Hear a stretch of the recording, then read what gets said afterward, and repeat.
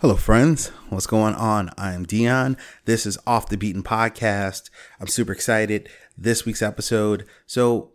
Weeks back, Riot Fest, which is kind of right after I first started recording for this podcast. When I first started recording, doing interviews, talking with people, I was in line, met this young lady, like waiting in a hot dog line, which was forever, with my friend Sarah, who's amazing.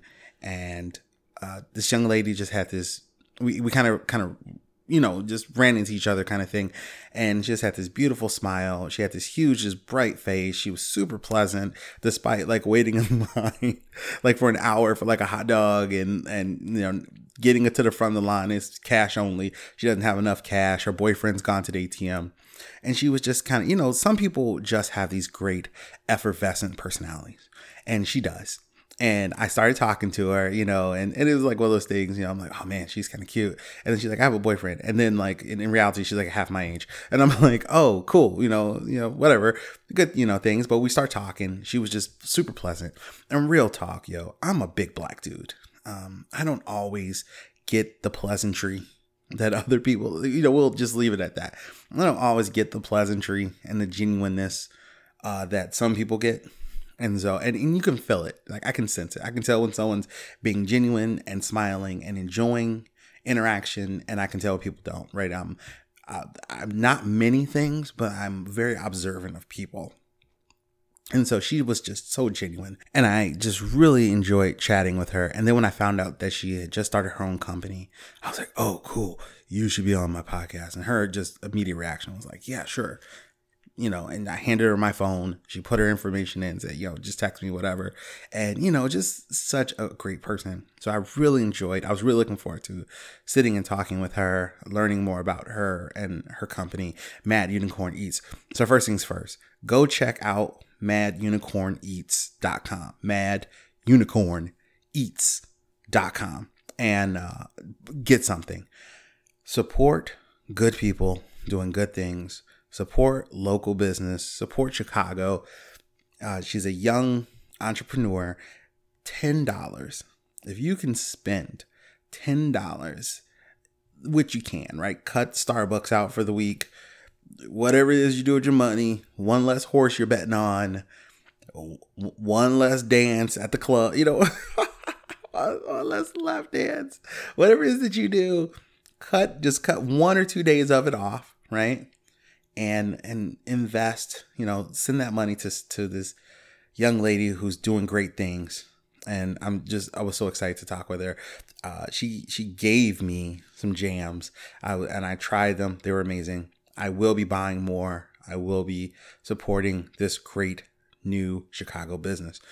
Other than that, enjoy the interview. Also, after the interview, this is called the pre-roll. At least that's what I call it. And then after the interview, kind of my wrap-up is the post-roll. And that's when I do all the stuff about reminding you everything you should be doing, like rating, reviewing, everything. Okay. So when Sarah arrived and we were doing like the sound checks, it was recording. And I actually caught this like interesting question she asked me because I had mentioned to her like, oh, I used to sing in bands because we were talking music. And she was like, and she asked me, this question about music and such. So I make reference to a song. It just so happens that I have the song in my Google Drive. I have a digital version of it that I've had for years. Obviously, this was recorded like 2005, like at the latest. And so I'm going to actually throw that on here at the end of this. So after the wrap up and the credits, you'll hear a snippet of this conversation, and then I'm just going to go ahead and throw the song on at the end.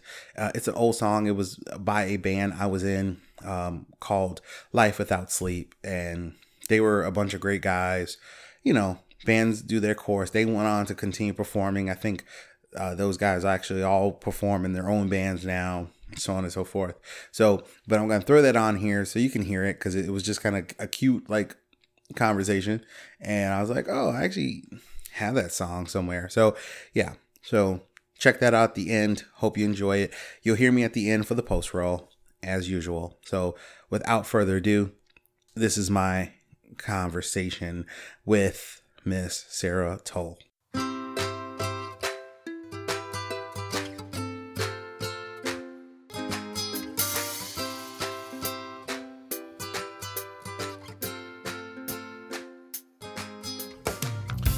All right, and we are recording. Hi. Hi. How are you? I'm great. I'm super excited. I'm like sitting here thinking because I have notes in front of me, which I don't usually keep notes. Verbal pauses. I'm going to try to it's not even going to happen. No ums. And I'm going to try because I found. Good luck. When you listen to yourself, I have this natural tendency to go. And like this like lip smacking. And I'm just like, my friend was like, yo, stop it. And I'm like, I'm sorry. I'm going to try. So I got my notes in front of me. I'm excited. I'm recording somewhere that I don't normally record. We're not in my home. We're not in my living room. I'm not looking out my window. We are at my location not to be disclosed office. So welcome. Welcome. Well, I said welcome. Welcome. It's glad to be here. Welcome to my presence. Which is fabulous. So this is a milestone. You're the first person to be a guest on this podcast that I don't know, like, fairly intimately. First, like, stranger friend? First real stranger, yes. And it's right, it's a little weird. So honored. But I'm super excited. Hopefully it didn't go awry. Yeah. You leave out of here shaking your fist like, I don't have my boyfriend fuck you up. I'll be like, well, that didn't go well. Now it's only friends. It's only going to be the homies from here on out because I can't be trusted around strangers. No, so yes. And so, Sarah, oh my gosh. And every moment today has been muted except for now. Of course. Sarah. Yes. Okay, so first, let's start with so this show, Chicago people, Chicago shit.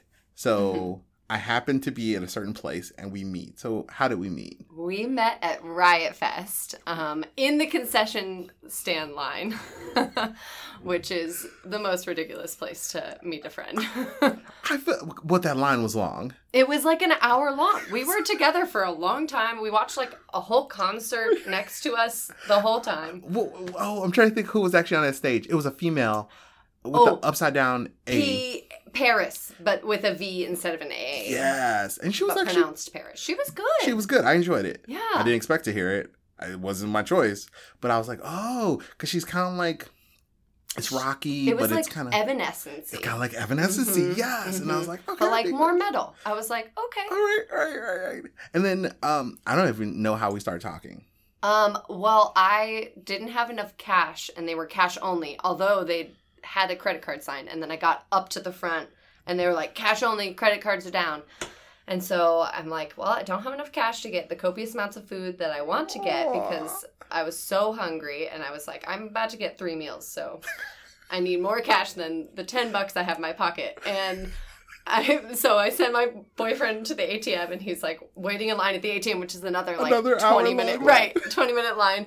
And I'm just waiting at the front, and everybody I have to like cut me. I'm like, okay, you can cut me, but if my boyfriend arrives with the cash, like I'm jumping back in line. Right, the line's over. Oh my God. Yes. It was funny. I was there with my friend, Sarah and Joanne. So me, Sarah, Joanne, met, man, I want to say 2015. I actually thought about this and like wrote this down at some point because I had to go back and actually look at the lineups to figure out. But I was bartending at the festival. At Riot Fest. At Riot Fest. Wow. I was at the which now would be the Cobra Lounge tent. But then it wasn't even, I don't even think it was Cobra Lounge tent yet. I don't think they were branded yet. But I was bartending and they were having a good time. Let's put it like that. They were having a good time. And I kind of, and it's funny because I remember this. At some point, they are putting their tips in my pants, and I'm twerking. And my bar manager is like looking at me with his arms crossed. I'm like, I'm gonna pull all the money out, I swear. And they're like, shake it, bitch, shake it. And they're throwing money at me. And I'm like, we gotta hang out. They're like, next year you should just come hang out. And I'm like, I'm so in for this. And so it was Sarah, Joanne, and Shandy. Shandy is now didn't go this year, but Sarah and Joanne were there. And, oh my gosh. And so they're just the most delightful people. And so lovely. Yes. And Sarah's from Pittsburgh, but Joanne lives here in Chicago. Yeah. So much fun. And we traveled in just for that. Yeah. Well, that's Riot Fest, right? That's how we do. Yeah. And it was funny. But yeah, I remember looking back, and you are super pretty. So just for those of you, there'll be a picture of someone, right? So I was like, oh, hey, super pretty girl. What are you doing? Yeah. hey. I was like, hi, waiting to eat 3 hot dogs. And I don't remember what the conversation was, but then you told me what you do as with your company, which is Mad Unicorn Eats, and it's a food company, and I make preserves and make jam. And right, and I was like, oh shit, we need to hang out. We need to be besties. Yes, let's be besties. So, what did you think about Riot Fest? Well, was this your first? Have you been to Riot Fest before? This is my first Riot Fest. Stop it! No, I've never been. Oh my god! I went because my boyfriend really loved Taking Back Sunday, and there was a few other people that I knew, and I was like, well, I guess I'm gonna go to Riot Fest, and so I started listening to more stuff. So it's not like my go-to music scene, but I loved it. I did my first mosh pit ever. And soon after we met, and I went over and I did my first mosh pit, and I fucking loved it. For what? Who was it? It was at Taking Back Sunday, so a very mild mosh pit, which is perfect for me. An intro mosh pit. That's good for an intro. It was great, and everyone was so respectful in such a squeezed environment, and I was like, huh. Yeah, it's a different environment. There's a decorum. Yeah. It was nice. So I'm trying, my concert history is pretty much all metal. Wow. So metal, I did Bonnaroo for a lot of years. Yeah. So I did hippie, and then I love rock and roll. I really love funk. Okay. It's where my heart is. George Clinton's coming soon. Really? Hammond, Indiana. Really? Hey, I'm just saying. I'm going to be there. I'm ready. I saw it on Facebook last night. So I know, I'm like, oh my God. And I'm super excited. I want to go because, so I love podcasts, which is why I have this now. But I've been listening to this podcast called Podcast 99. And it's about Woodstock 99, which is the dorkiest topic ever. But it's great. And they did all this, I'm on. So think about how much you could talk about a 3-day festival, right? Like Riot Fest. Oh, Riot Fest 2-day, right? Even our own experience, and then reporting on everybody that went to I'm on episode 22. Wow. Podcast. And they just got to day 2. Actually, I just finished the Limp Bizkit episode, which is the pay dirt. Everyone was like, can't wait to hear this episode. So it's great. But George Clinton was one of the performers at the pre-show, which was Thursday. Wow. And then he also performed again, totally different set, Friday for the actual Woodstock festival. Whoa. Right. So, and I think his birthday was somewhere near. So I think the pre-show was a birthday celebration. And then it was the real. What a funky dude. Amazing. But just hearing them describe the show and the crazy, and they were it's one of the best sets of the weekend by far. They're I'm just oh my God. I gotta see this dude before he dies. I've never seen him. I gotta go. Because that was 20 years ago. And I'm sure he's still just off the chain crazy. He's still got it, yeah. Oh my God. That's one of my I'm going to have to look into that. That's crazy. Check out Podcast Night. I talk about it all the time. My friends are like, I'm done. I don't want to hear about this. I'm it's so good. But what about this one? The next episode just gets better than the last. It's awesome. So, yeah. So, you've done Bonnaroo. Okay, Riot Fest. So, what'd you think? I loved it. I loved it. It was misfits alike all around. It was everything I love about music festivals, where it's a lot of people all in the same space, but nobody gives a fuck about what you're doing or other, but you're also here to intertwine if you want to, take it or leave it. Yeah. Everyone's just kind of we're here, we're existing, we're enjoying this. Yes. And I just really like that atmosphere. I liked the layout, the different stages. Mm-hmm. Comparatively, I don't know, I've never seen a dual headliner stage where they just alternate on the same one. And I thought that was such brilliant use of space. Mm-hmm. And I was like, wow, you can't put 4 giant stages here or 5 giant stages here that all have different sound. Yeah. You have to alternate. Right, because because that would suck if it was like that. Yeah. And so you could stay all day and there was no downtime between shows. It was just so cool. I had never thought of that. And I've gone to so many festivals and love event planning and all these things, and I'd never seen that. And I was like, wow. Learn something new. They run a good show, yeah. Yeah. This was my... How many years? I want to say 5. Between 5 or 6. I want to say 2015 was my first year, though. Wow.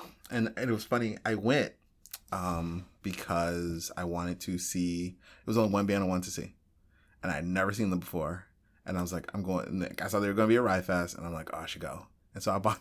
And I bought a 3-day... gosh. And I bought a 3-day pass. Wow. And that was it. And so I went. It was Friday. and they were super early on Friday. So the band was Hatebreed.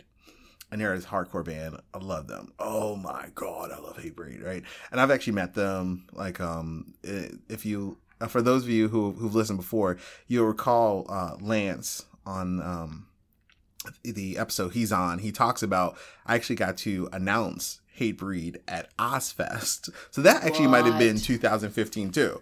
So that might have been the same year. So I saw them there, and I think maybe later that summer I might have been saw them again at Ozfest. But I won this radio contest, which was the funniest thing ever. And so like this huge crowd, and they were like, okay, drop 2 F-bombs, yada yada, Hatebreed, get off stage. I was like, only 2 F-bombs? Okay. What the fuck's up, Ozfest? It was awesome. So yeah, and but I love their music. So I went, got there just as their set was starting. The set, that was when they were still in Humboldt Park, so it was a totally different setup than what it is now. Cool. And the stages were really close to the entrances, some of them. So I literally like walked in, and you would just like make a right turn, and you were like, the stage is there. It was so weird.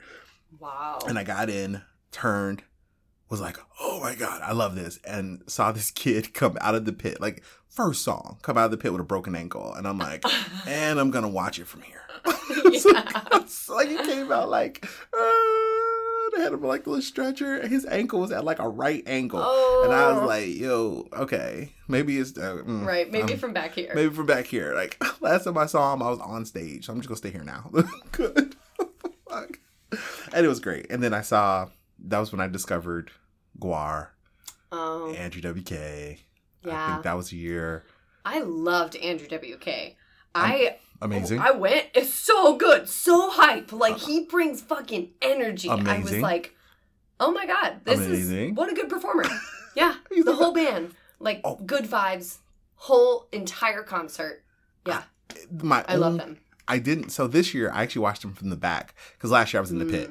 Yeah. And it was just like, I got to the last year. I don't know what got into me. I got over to that. They were at the same stage last year, but it was Gwar, and then Andrew WK was right after. Right? Whoa. Mayhem. So I went over there to see Gwar, and then I was like, oh, I'm staying at the back because of the shooting, all the crap, whatever. And somehow I like got there so early, and instead the crowd got there late, that I was in the front. And then like as they were like coming out, they started, like the show started, and I was still like in the front, and I was like, oh shit. Okay. I guess I'm in this. I guess I'm staying, right? And next thing I know, they're shooting shit. And I'm like, oh my God. And you get covered, like stuff flying in your mouth. And then I'm like, okay, I'm here. I'm 20 again. Like, I was like, I'm transformed. Like, I'm 20 again. We're in the pit. And I did that. And then when it was over, everyone was like, oh, Andrew WK's next. And I'm like, well, no point going anywhere. And there it was. And I was in the pit for Andrew WK. And it was the best. But his wife was performing with him last year. What? Yes. His wife's like a backup singer. Oh my God. I don't know if I saw her this year. But like, it's so, like, he's so 80s. Like, he is. The arm movements and like the windmilling. She does the exact same thing. Wow. And it's just like this cute retro couple. It was so amazing. And I was just like, this is the best thing ever. I was like so in love. Yeah. Oh my God. I love him. Like, Andrew WK is the best. We could be best days. That's somebody I would love to meet. Oh. Let me meet him. Yeah. You can come with me. Send it right. You can come with me if I do. Right. So can I ask you a question? Yeah. So this actually so I actually had an episode about Riot Fest. And so this came up, and I didn't get to ask my friend Jessica, because she bartended there this year. That's how we met, through bartending. And someone asked, so you wouldn't have a point of reference. So, because someone asked about attendance. I thought there were way more people than last year. That was my perception. Like, it was like, there's way more people than there were last year. I don't know. But something I did notice and did you notice this about female headliners? There were a lot, or there weren't a lot? I didn't feel like there were a lot. I was going to say, I mean, I didn't know a whole lot of the people at all, so I couldn't tell you who was a woman-led band or whatever. But as far as what I saw, I did not see a lot of women. I saw Patti Smith, and that's who I went for. And I was like, I will see her. Okay, Patti Smith. And I didn't see many other women at all. And I know they're out there. Oh, yeah. And, like, even off the top of my head, so Paris. Yeah. Patti Smith, Safe Ferris, which I didn't get to okay. see because they're super early in the day. But when you got to like the nighttime, Yeah, no headliners. Bikini Kill, and that's the only one I could think, because Patti Smith still performed early. Yeah. So, like, after dark, did you see any female-led bands after dark? No. I can't even think. I don't. No. I know I didn't see any because I didn't watch. And I know they're out there. It was a sausage fest out there. Okay, Like, this is not. it was. I mean, there was a plenty of women that attended, but yeah, there was a strong bro vibe happening, and I was like, I didn't realize that punk rockers could be so bro. Oh, for sure. It for sure happens. And it's Riot Fest is definitely a more relaxed crowd atmosphere because I've bartended at Lollapalooza. Oh, and yeah. you couldn't pay me to go. Like, you could give me the tickets, like, and here's food money and drink, and I still would be like, nah, I'm good. So Lollapalooza, it's too much. It's a beast. It's like I've bartended Spring Awakening. That's like the edge because I still feel like the demographic is still even like late 20s, early 30s. I feel like that, it's right. But Lollapalooza is like there's like teenagers, overwhelmingly 16-year-olds, everywhere, and it's just like and half of them are drunk, which is so strange. I'm like, they're all where are they drinking? I'm like, yeah, it's a hot mess. So I couldn't do it, but Riot Fest is way more relaxed, right? But yeah. But a little more civil, a little more adult. A little more, higher demographic. But like someone had mentioned, they're like, oh, that there's no female headliners. So did you notice that while you were there? Or was it just like... No, but I also don't know the genre enough, and I was just kind of like, maybe there's not a lot of women in the punk rock world. Okay. And like, maybe... Yeah. And there's not a lot of women in metal. So, like, that made sense. So I was like... Oh, yeah. Well, I guess there's just not the options. But that's not a good enough excuse, Like, right. That's never an excuse. But it was kind of like, well, I guess that makes sense. Yeah. I don't know. But I didn't think too hard about it. Okay. But looking back, I am like, Yeah. Now that you brought it up. Yeah, now that you brought it up, I'm like, yeah. And it's I think every year that comes up because there are a lot of options, There are. Oh, for sure. Yes. But... And I just don't know that... Like, I could tell you the options in other genres, but, like... Yeah. I don't know enough. But it's like... It's good to hear there are It options. always leaned... Like, Bikini Kill headlining was a big thing, Mm-hmm. And they had a huge crowd. B-52s. Yeah. Right? Like, a huge crowd, and it's like... I feel like when they have what's her name? Juliette Lewis. Her band played a couple years ago. She had a huge crowd. Like, I feel like when they have these female-fronted bands, they do what they do just as well as their male counterparts, right? But you don't see too many of them. And I know it's come up in the past. I've even seen articles about it, Really? Oh, for sure. I feel like Chicago Reader's done it. Is? Well, that's a good question. So, and then the other question that someone asked was, does Riot Fest need to do a better job at creating buzz for female artists? Because maybe the flip side, let's say that there aren't a lot of female artists, but let's say there's bands who are emerging or bands who are like building up who are female fronted. Should Riot Fest do a better job of creating buzz for those bands, considering that there aren't a lot of females? I mean, yeah, it all comes down to like that selection committee of like who's going out and actually scouting these bands to say who plays when. And I would love... And if that's a whole group of just a bunch of white dudes with mohawks, like, Oh, I'm sorry for that. I'm actually moving the mic. Because I feel like I'm like super close to it and you're super far away. I feel like I'm going to... No, you're fine.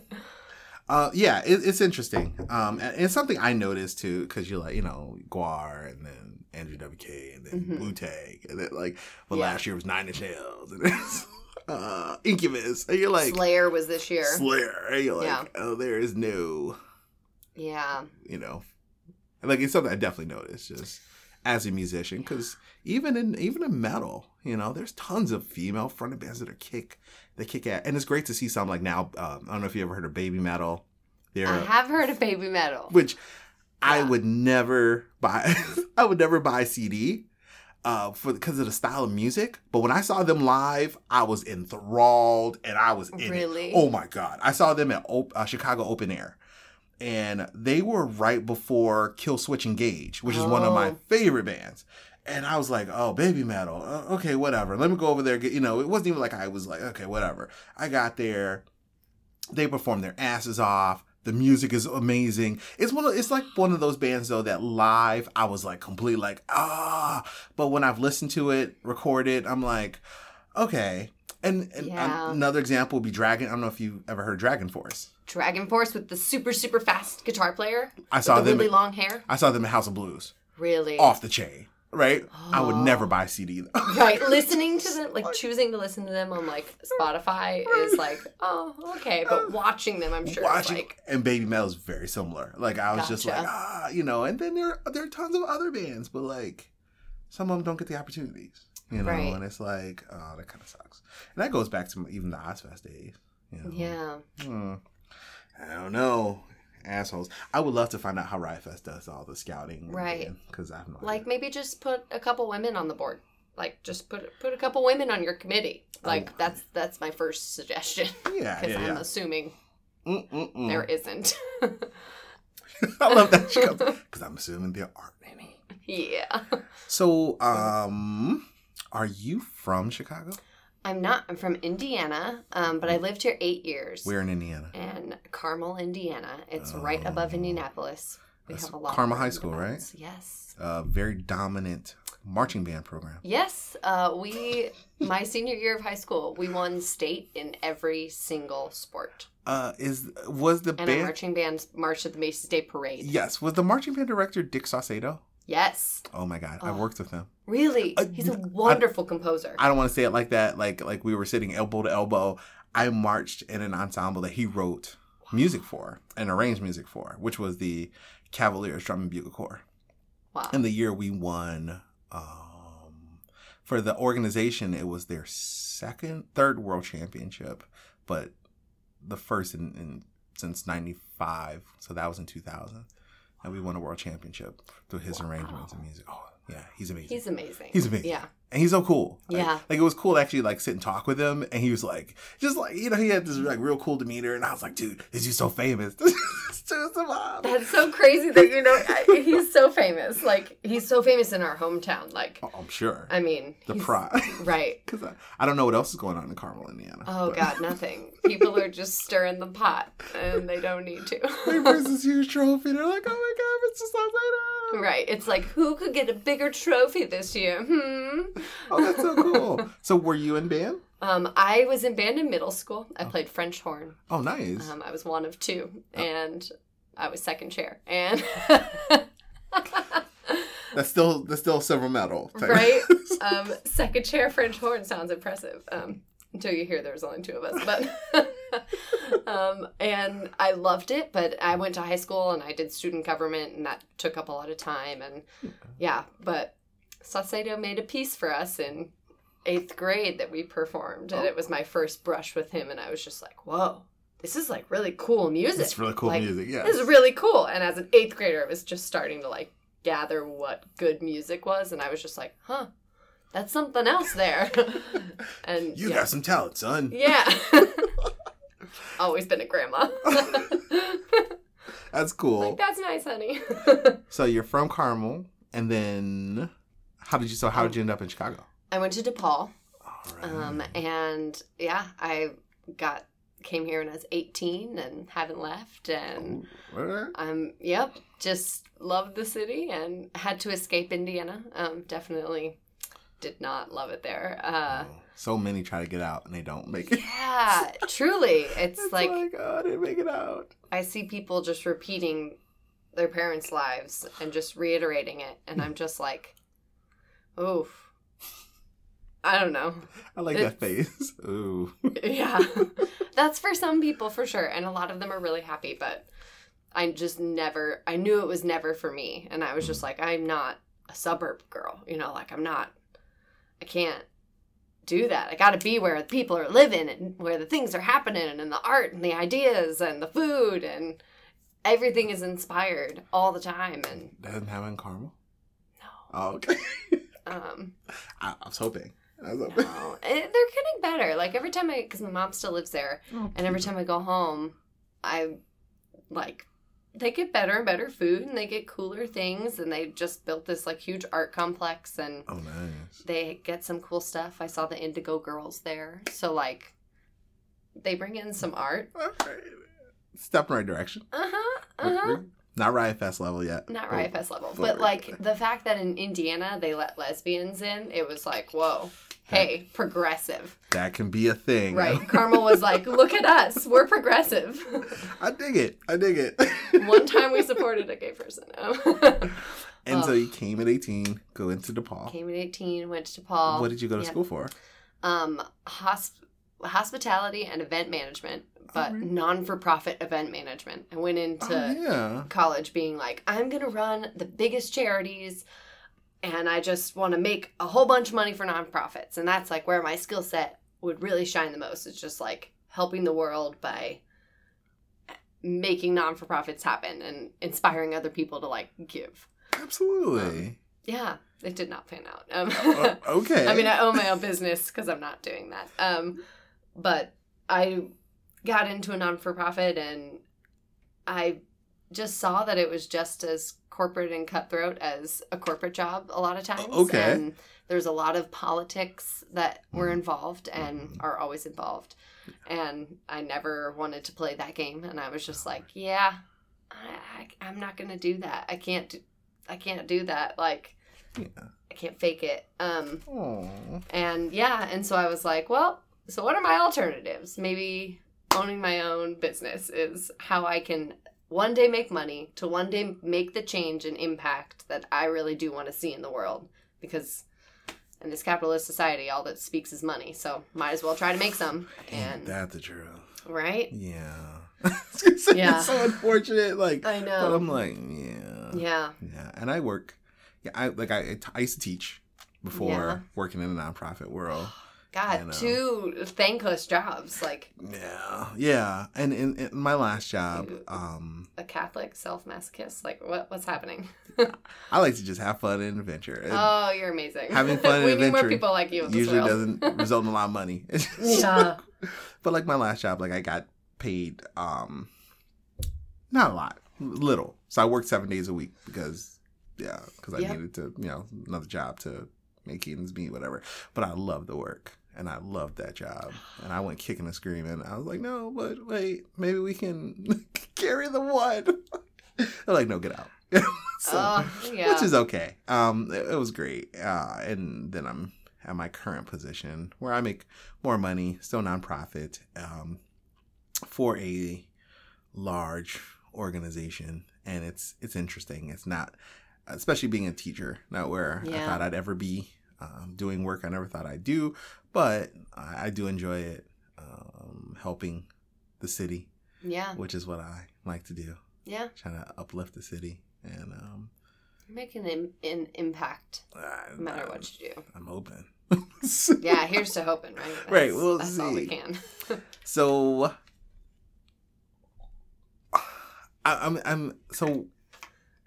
So I studied DePaul. Yes.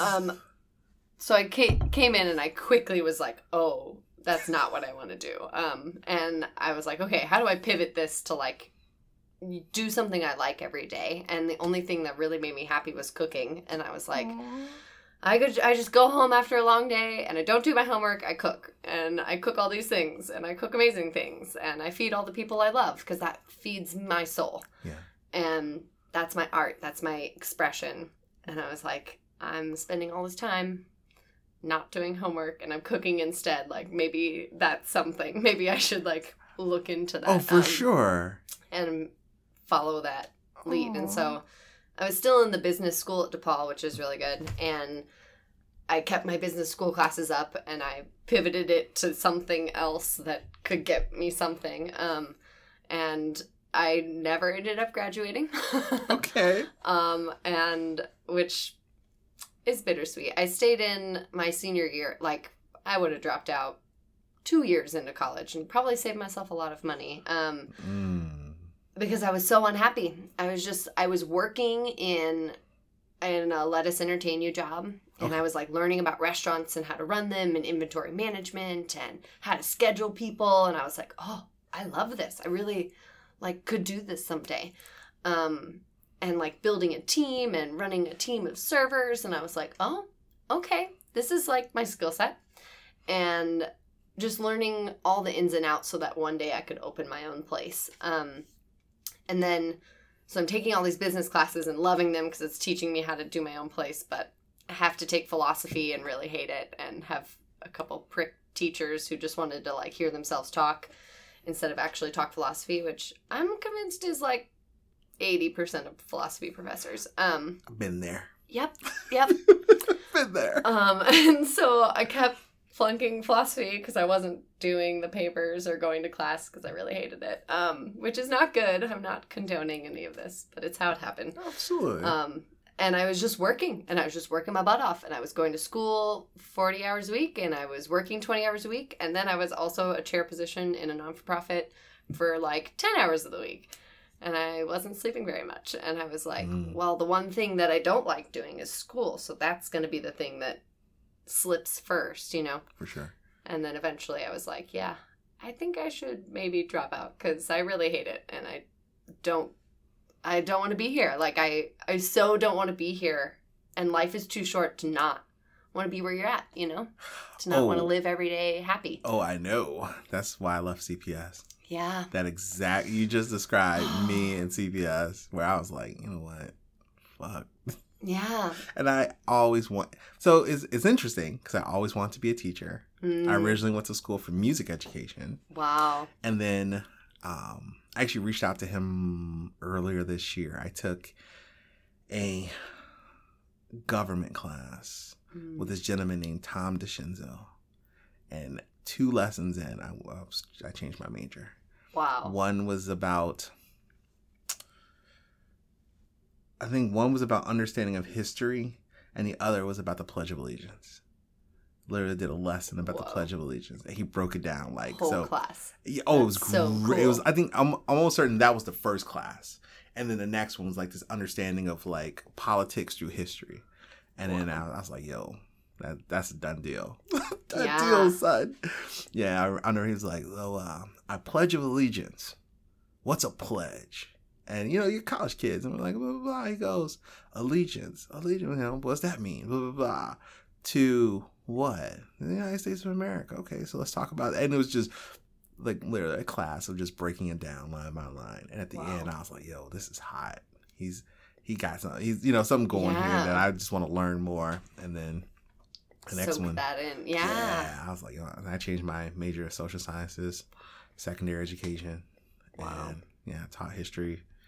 4 years total, but my second year at CPS, I was like, I could be doing this, or I could be doing something that I can want to go to work every day. Because I love teaching. I still love teaching, and I love being around kids, and I love teaching history.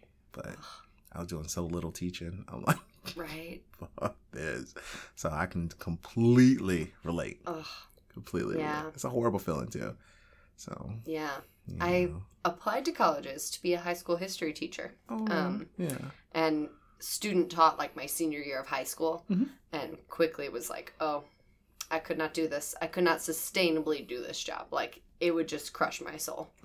And you give so much and you care so much, and I wouldn't be able to like stop that. You know, I wouldn't be able to go home and leave that work at work. Yes. And that's not possible for me, and to be that emotionally invested in all the kids you have, like, and that's most teachers, I think. It's exhausting. It's a tireless job, and we can't thank teachers enough. It's just impossible. Sure. I agree.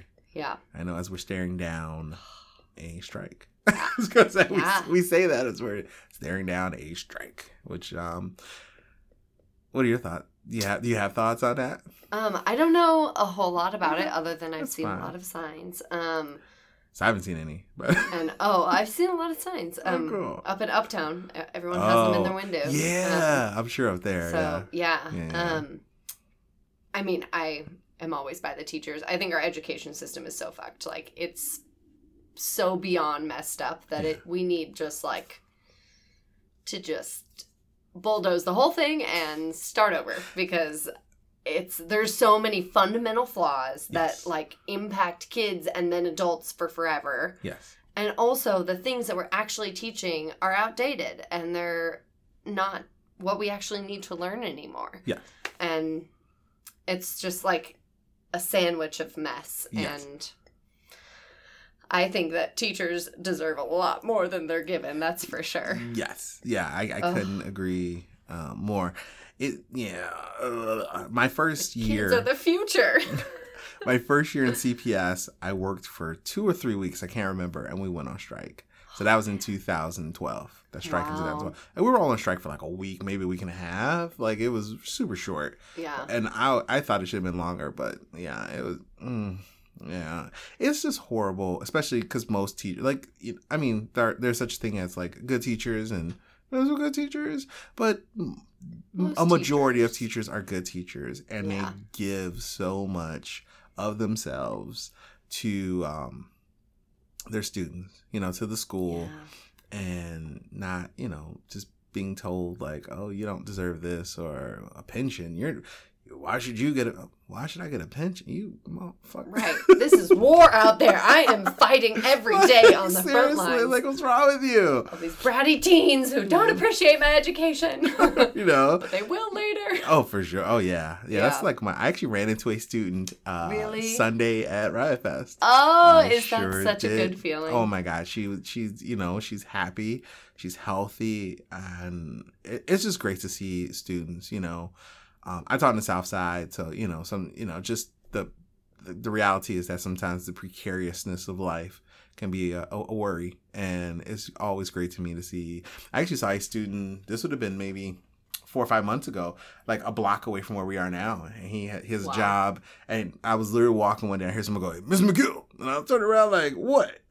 Who is this?" And he was like, "Hey, what's up?" And I'm like, "Oh," and he has a kid now. He has a long-term relationship, nice job, working downtown, and it's like, oh man, because sometimes students you come across, like, I try to never ever have a perspective of like, like this student is destined to end one here or there. Right. But sometimes you're like, oh man, my man's having a rough time. Yeah. He's having a rough go, You're having a rough go. It's going to be a rough couple of years if you don't get the ship back on course kind of thing. But it's great when you see students and they're just doing well. And, so many of my students now have kids. My first 6th grade class are in college or just finished. I'm trying to think. So, yeah. Wow. But like our, college students and have families. One is in the Air Force. Just like, that's amazing. God. So it's just so cool. Oh, that's so nice. Yeah, I miss that, but... Not worth the strife and struggle that CPS tried to play me. They tried to play me bad. So I'm not having it. They're trying to play everybody. They do try to play everyone. Yeah. I cheers to CTU. I hope they get what they're asking for, which never seems like I've never looked at anything CTU the teachers are asking for and be like, oh, that's unreasonable. Right. Like I've never. Every time you're like, wait, they don't have that? Wait, what? Oh, all right, suit yourself. Well, we shall see. We have a new mayor. We have a new regime. We'll see. We'll see. So tell me about your culinary background. Well, I've been cooking for a very long time. Who taught you how to cook? My mom taught me a lot of things, but now that I look back, I'm teaching her more these days. But she let me turn on the stove and was like, yeah, go play, have fun. Here are vegetables and here are spices. And I was like, okay. And got to experiment. And I just think she was always like, I don't know, go ahead, make whatever. And so I just kind of learned from there and then picked up tricks along the way, met some chefs, made some friends in the food industry. And we all cooked together and shared tips and tricks and... but never had professional training, never worked a day in a professional kitchen until 2 years ago. And I started working at this coffee shop cafe. And we made everything from scratch there. We made all these sandwiches. We made a bunch of bacon and chicken, and I made all the pastries, muffins and banana bread and cinnamon rolls and Oh, wow. other stuff, which are all like very simple American classics. Yeah. But it gave me some like fundamental skills that I was like, Yes. oh, this is how you large batch make like 40 chicken breasts at once and make them tender and juicy. Like, good to know. Yeah. Lots of salt. Well, see, you know yeah. things I don't know. Oh. And then I was like, wow, I want to be better at this. And I just started, I don't know, looking on YouTube things of just like, what could I do? I subscribed to Bon Appetit and I like read all the articles that give a lot of good instruction, like cooking skills and recipes. And yeah, so All that's right. kind of how I got to where I am today and Oh, wow. cooked, I don't know. What's your favorite dish to cook? If you have a favorite. I do. Well, I have a few favorite. It's like, which one would I cook to impress someone, and which one is my favorite? My favorite is just a yellow curry, and just like a cauliflower yellow curry. And just stew it all day long. Just add a little bit of water, stir it, and let it simmer all day. It's perfect, and the cauliflower is always like the exact consistency that you want it to be. Oh my God, that sounds Magic amazing. cauliflower consistency. Yeah. Jealous. Okay. Yeah. And you're impress somebody? Impress somebody? I have this like orange marmalade chicken, and it's a French dish, but you basically like bread the chicken and like shallow fry it, and then you put it in this orange marmalade sauce, which has like orange juice, orange marmalade, honey, and then mustard. Okay. And then you put a bunch of like cilantro or parsley on it. I forget. A green herb. Yeah. I haven't made it in a while. I haven't Alright. impressed someone in a while, I guess. But yeah. You've already impressed me. Like, I want some of that chicken. I know. Let's do it. So, oh my gosh. So you'll actually be entertained by the fact that here we had a apple pie contest yesterday. Whoa. And I baked my first and fourth my first 4 apple pies. At home you practice. I made I made 4 apple pies, and I got completely demolished in the competition. Oh my gosh. I wasn't last place. I was second. I was 5th out of 6. But you weren't last. I was not last place. Good job. I liked my pie. I don't think anybody else. It tasted good. It tastes That's like a winner. apples. It was great. That's a winner. But it was a learning experience. It was. Yeah. I did not make the Dough. I didn't. Oh, definitely not. That's a lot. That's my next. So I'm gonna bake another. Well, not like today, but gonna bake again, and I'm gonna make my own dough. So I'm excited about that. Don't overwork it. Don't overwork it. That's the key. That's the tip. Don't overwork it, because then every layer that you smush it, you're making it less. You're making it more dense, and you want it to be light and puffy. And so you layer it, but you don't knead it. Oh. Let's see. I hope that helped. Hopefully I remember. Because You're going to get there and you're going to be like, should I touch this dough more? And then you're going to say, no, she said don't overwork it. Whereas 2 weeks from now, I'll be like, punching it like flat, flatter. Oh my It'll God. be like a little plate. Beating up your pie dough. Just fold it. Look, there's apples inside. Poof. Yes. You're just like, cobbler. Done. Done. That's it. Yes. So, what led you to Jam? Well, so I knew I wanted to own my own business. I loved food. I didn't want to open a brick and mortar restaurant. And I was like, what on earth can I do that is still all those things? And I could do with like a couple $1,000s, because I'm not rich. I don't come from money. I don't know where I'm going to get money. I'm young. I don't have credit, so I can't get a loan. And also business loans are like extinct. So I'm like, well, what can I do with just like fundraising, which is what I was good at. And I was like, and just like a couple $1,000s starting off. And Jam came back to me, and I was like, huh. And I put it on the back burner for a while, but it kept making weird things. And you can make anything a jam if you just like add whatever you want, and then equal parts sugar, and then you add some pectin. Done. You made jam. All right. And so like pears and equal parts sugar, and you add some pectin. Done. Made jam. And so I kept making weird concoctions of things like apricot jalapeno. And I was like, what if, I love these flavors, but what if I added like chili to it? Or what if I added garam masala or other I don't know silly what that things? is. Okay. It's a spice blend. Okay. All right. Indian spice blend. All right. And similar to curry, but different. More like a subsect. Okay. And I have like a pineapple ginger one, which I'm going to release in the spring.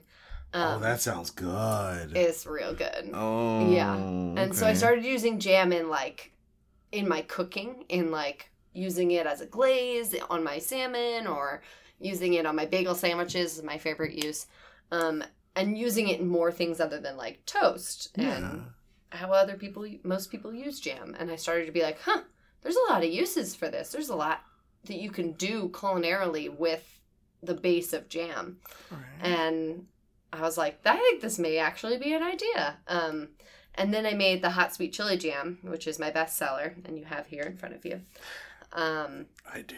And it is amazing. It's just amazing. And everyone that tries it is like, oh my God, this is crazy. And I don't often boast about a lot of things. I'm like, yeah, it's pretty good. But this jam, like, surprises me every time. Every time I eat it, I'm like, oh my God, this is that good. I love that. She's like, oh, I'm the shit. I'm like, I did it again. I'm the shit. All right. Yeah. Speaking of which, since you just mentioned it, I'm looking around my doomsday bunker of here. an office, and I have found a knife. A knife. I don't have crackers, so I'm just gonna dig it. All right, do the hot sweet chili jam first, and then cool your palate down with the strawberry. I love the way you talk. Oh my gosh. Yeah. All right. How big is your boyfriend? Is he huge? Is he way bigger than me? Like, is it like? Can we he's a strong dude. Can we be amicable about it? We can be amicable about it. I think he's gotten over the jealousy portion because. That's so cool. No, I'm just teasing. No. But awesome. What's his name? Jared. Jared. Okay. Yep. It's not Jared Gordon, is it? No. Okay. No. That's the only Jared I know. So. He's not a famous Jared. Or Jared Montague. That's No. it. One of which is a famous Jared, the other is not. Oh my God, this looks so good. Okay. Oh, is it hot? It's spicy. Am I about to burn myself? You're not gonna burn yourself. I feel right. like it's just the right amount of hot that you don't like need a glass of water. Like you'd like a glass of water, but you don't like need it. Oh man, that's got kick. Okay, he needs a glass of water. No, I think I'm okay though. That got some kick to it. Oh, all right. That's a lot of red pepper. Yeah. Yeah. Oh, it's good though. Yeah. Okay. I think like the sugar helps cut part of the heat. And I love handmade with love in Chicago, Illinois. It's the truth. It's so true. Okay, now, classy. Now this I can get into for reals. Yeah. I love that though. That's so good. All right, and classic strawberry. Classic strawberry. Good old strawberry. How much of this do you eat? Do you like? Not that as much as you'd think for making all of it. I'm like sick of jam. I'd be sitting at home like, oh, let's just have some classic strawberry. I know, like Winnie the Pooh with his honey. It's just like me and my jam. Oh, that's so good. Yeah. Oh my gosh, He's gonna just devour this whole jar. I'm trying not to. Like, Yeah. It's good. That one's good, like on your ice cream or. Oh. Okay, Yeah. now you're talking. Yeah, over some waffles. Stop it. Yeah, I'm trying to get everybody fat. I was ready, and I'm already there. I'm trying to go the other direction. I'm trying to like be like, okay, we gotta cut this out. Okay. All right, so I can say firsthand, these are legit. These are off the chain. I'm digging this. Off the chain. Thank you. These are off the chain. Wow. All right. Yes. And I'm taking these home. Yeah. Sorry to tell you. These are You mine. have to take them home. Oh, I plan on it. And be angry. I'm gonna do stuff with them. I'm gonna go buy some bagels, buy some chicken. See, this would be great on chicken. Yeah. I think, yeah. Yeah. I hope to branch out into. I'm getting into our future things conversation, but I hope to branch into like sauces and marinades. So you could just like buy a big bottle, dump it in a bag of chicken, boom, done. Oh, that's what I'm talking about. Yeah. All right. All Yeah. right. So hopefully you'll see that a couple years. I don't know. Whenever I get there. Whenever you get there. Whenever it happens. So how long have you been doing the jams? Well, this officially for about a month of making it in a legal kitchen, legally making jam. Because I was making a lot of jam in my home kitchen, which is very clean and wonderful, but is not technically legal. And so I was like making it for family and friends and just being like, I made all these flavors. And I just wanted to like make a flavor and test out the recipe and see how much I could get out of it. Yeah. And I would only really want to try like a spoonful. And so I'd be like, I have all this jam I made. Do you guys want it? Who wants it? Right. And that's great. It took forever to get through the process with the Chicago office, just to be able to make jam and get a license to do this, because they're crazy and it's jam, and anything that's like packaged like jam where you have to sanitize the jars is a whole other process, and I had to send samples to the CDC. You're serious? I'm so serious. I had to send samples to the CDC so they could say that it wasn't going to kill people. And they were like, all right, she's fine. So that whole process took 8 months. Oh, wow. Of like going into the office on the first day and being like, I want a business, or I have a business license. Like, can I make jam? And then being like, oh, no. Not today, you can't. Not today. And they're like, here's like this whole stack of forms. And I did them, and I stayed up late, and I did this like report on my safety. And I like got it all in and was like, great, I'm going to do this. And that was like the first month. And then it was 7 more months of just waiting on the Chicago office, just like the whole bureaucracy to just like move. And that's some asshole, Lori. Yeah, it was. I got dicked around by the city of Chicago. I feel a little bitter. They did not make it easy to be a small business. I feel like that officially makes you a Chicagoan. I feel like I earned a badge. You get a little like, okay, I'm get a little dicked around my city. Like, okay, I'm here now. This is home. Right. I was like, I hate you and I love you, Chicago. Yes, yeah. Yeah. But it's worth it to be able to say, like, made in Chicago. And I really do make it in Chicago with Chicago hands and Chicago people and Chicago fruit a lot of times. And I'm like, this is worth it. It was worth the 8 months. It was worth the 8 months. Almost a year of craziness. Right. But now we're here. Yeah. All right. And so I make it in a shared kitchen up in Humboldt Park. Oh, cool. Yeah. Kitchen Chicago. Oh, cool. All right. Shout out to Kitchen Chicago. Yeah. Shout out to Kitchen Chicago. Wonderful shared kitchen space. Yeah. They've been around for a long time, and they're just like a shared kitchen space that is committed to helping small businesses. Oh, that's amazing. Yeah. All right. It's really cool. I'll be sure to put a link in the episode notes because that's awesome. I've never even heard of that. You always hear about because my old boss did a lot of work, and my old job, we did a lot of work in Springfield. And she was telling me, I think she said she was there. And I don't want to put words in someone else's mouth. But if you remember years ago, there was a young lady who was making muffins. She was baking in her kitchen. Oh. And she was making a boatload of money. Oh, and they wanted the tax money. They were like, you can't do that in your own home. You have to. So her parents built an external kitchen. Wow. On premises, like built, because it can't be in the home. Yeah. So I think they built it they might even a shed. Right. I think they might even renovate the garage, whatever. And she was making these baked goods, but the debate in Springfield, like in the legislature about can this little girl do it, how whatever, and she was like, and that was like a 2-hour debate of these people like talking about baked goods for this little girl, like how much of an asshole, like right. You're like, just say yes, and like what's the what? What's the yeah. Yeah. And I guess I don't know. I guess that's what keeps people from getting killed by some little girl's muffins. Yeah, that's what's saving our city. Your vigilance on the muffins. No one's gonna die from these muffins, right? Yeah. Yeah. What can you do without all of the bureaucracy? Right. It's a big machine. Where would we be? That we need. So I'm really interested. I don't know if you noticed.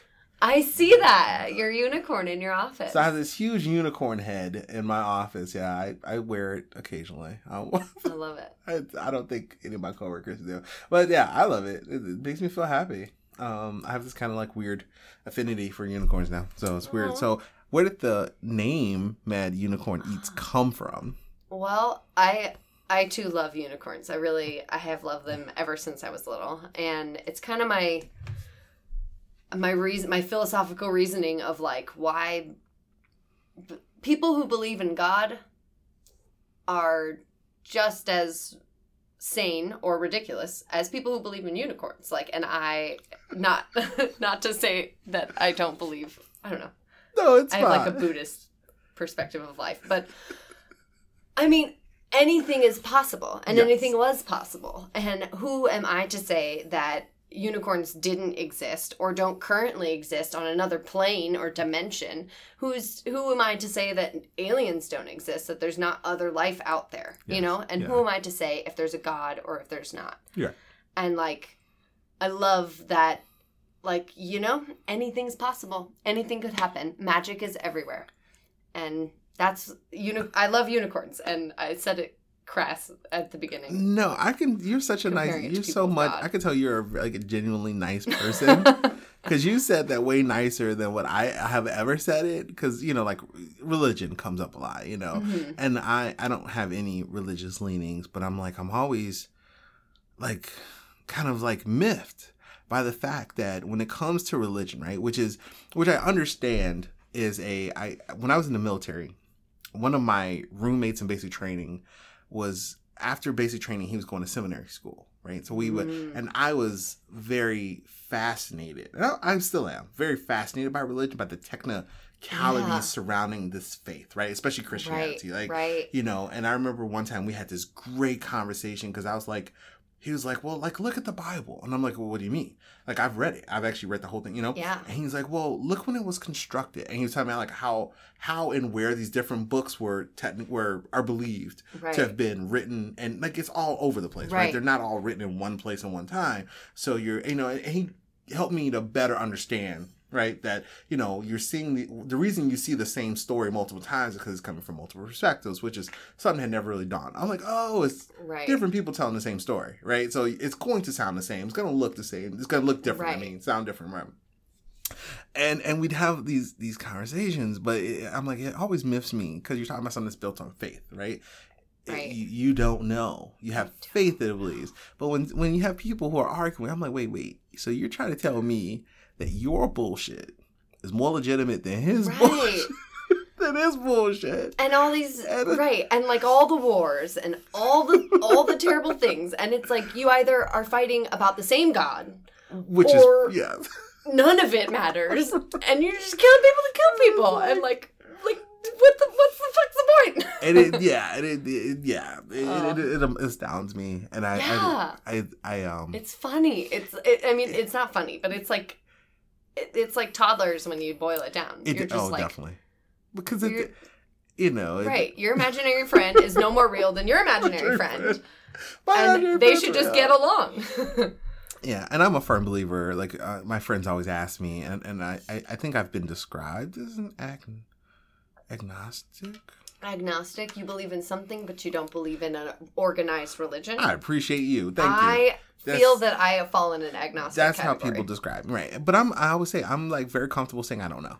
Yeah. I don't know. Like, I don't know. I don't know. And I think where me and like people who have like some kind of religious faith like differ is like, I really don't feel like I need to spend a lot of time figuring it out. Yeah.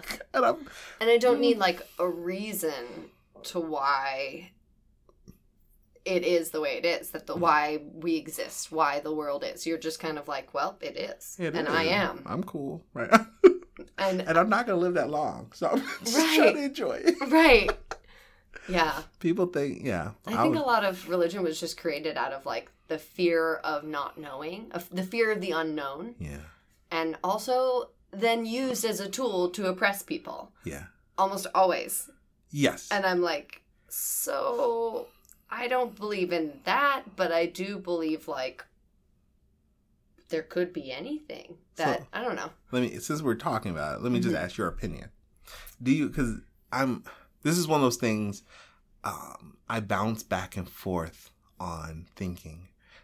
What are your thoughts of religion being a completely social construct simply to oppress people? Oh, abso-fucking-lutely. Do I have that thought all the time? Yeah, literally every time I'm like, why does this exist? Why is this happening? And I'm like, because people were scared and people were like, oh my God, I don't know why the sun keeps rising. Like, who thought of that thing? It's crazy. And some dude who is probably more powerful in some way or stronger was like, I have a story for you. I know why it exists and why we are here. And it's to do this. Kneel. Right. Give and me like, somebody. Boom, religion. It's absolutely was a way to manipulate people and to use their fears against them. And then I think that was the end result. And maybe it did come about because of honest people being like, oh, I really do want to help you and like help you have this, I don't know, be okay with life. And like faith helps a lot of people, and my faith in the unknown helps me be like, anything could happen. Yes. So I'm not saying that I don't appreciate the idea of faith, but religion and organized religion, I would like to separate because it's not the same to me. Now, I will tell you.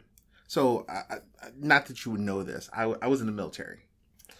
And I spent a year, and please excuse me, I'm moving around. It's something I want to bring up, and I'm not even sure which one I'm trying to bring up. I feel like you probably have actual perspective on this, and I'm like talking out of my ass. No. I know, but I something you said made me think of something. But I spent a year in 9 months in Afghanistan, and I grew this deep appreciation for faith being there, because I feel like a lot of times I can only say Americans kind of lives here, right? But I feel like Americans, like, we talk about faith and we pay like, and this is one, it's one of those things that like, there's so much, but things that kind of stick out to you, and I've even commented to my mom before. I say, cause my mother is, she's Christian, and I'm like, it astounds me. You talk about faith and faith in this belief in this person that you're serving to some degree to get to where he is, right? He, she, right? He or she is. Yet to get there, you have to die. Now you can't intentionally die and get there. I get that, but like, people will talk about faith and spend so much of their life running and screaming to stay away. To go, right. Not just natural, like, living healthy or being safe. I mean, going out of their way and panicking and, I'm like, you want to live forever, don't you? And I've actually, I have a friend who's like, yes, I want to live forever. I'm like, I don't even have faith in the afterlife, but I just don't want to live forever. I appreciate the finality of life and death, like, I appreciate that. One day it will end. And I'm like, okay. And you never know. Yeah. So appreciate it. But, I think it's part of American culture. But when I was in Afghanistan, and there was several instances of this, but one really stuck out to me. I was on what they call combat teams. So we go out, and especially if Americans were out and about and get attacked, right? They call, the closest base. They need support. They need help, whatever the case may be. And this happened several times, but I'll never forget one particular time. A unit was being attacked. They're out there. We need you guys to go. And I think it was actually, why it stuck out in my brain so vividly is because Afghanistan has an Independence Day. It's like the day that they officially is considered their independence from when the Russian army and everything was trying to come in, and they repel them, and so it's like whatever. And it was a busy day. You know, a lot of things happening, and I Yeah. think that's why it sticks out in my brain so much. But you know, they're like, okay, get your gear, get your stuff, get to the truck. You know, like 3 minutes. We need to be out of here to get to, you know, to go help and figure things out or whatever. And, you know, we as Americans, my gear was close to 100 pounds, right? Because you got your vest, you got a helmet, Right. you got like this, that, and the other. Make sure you got this, make sure that. And so we get all our stuff, you know, and you get into the groove, you know, just like anything else. So I could literally run, just grab this pile that was on, you know, everything stacked. I almost like being a firefighter. Like I could like step into my pants, pull them up, put the vest on, you know, be ready Like, to go. do your... Yes, Yeah. like super fast. And so we're getting all our stuff. We're running out to the trucks, you know, got our weapons, yada, yada. The Afghans, who are also going out with us, are running out their barracks. Pants, t-shirt, rocket launchers, helmet in the back of the truck. And like one of our, like, you know, like one of the commanders of this now outgoing mission is like, go back in there, get your vest, get your like protective gear. And they're like, why? What do we need protective gear for? Like, what do we need that for? And I'm like, oh shit.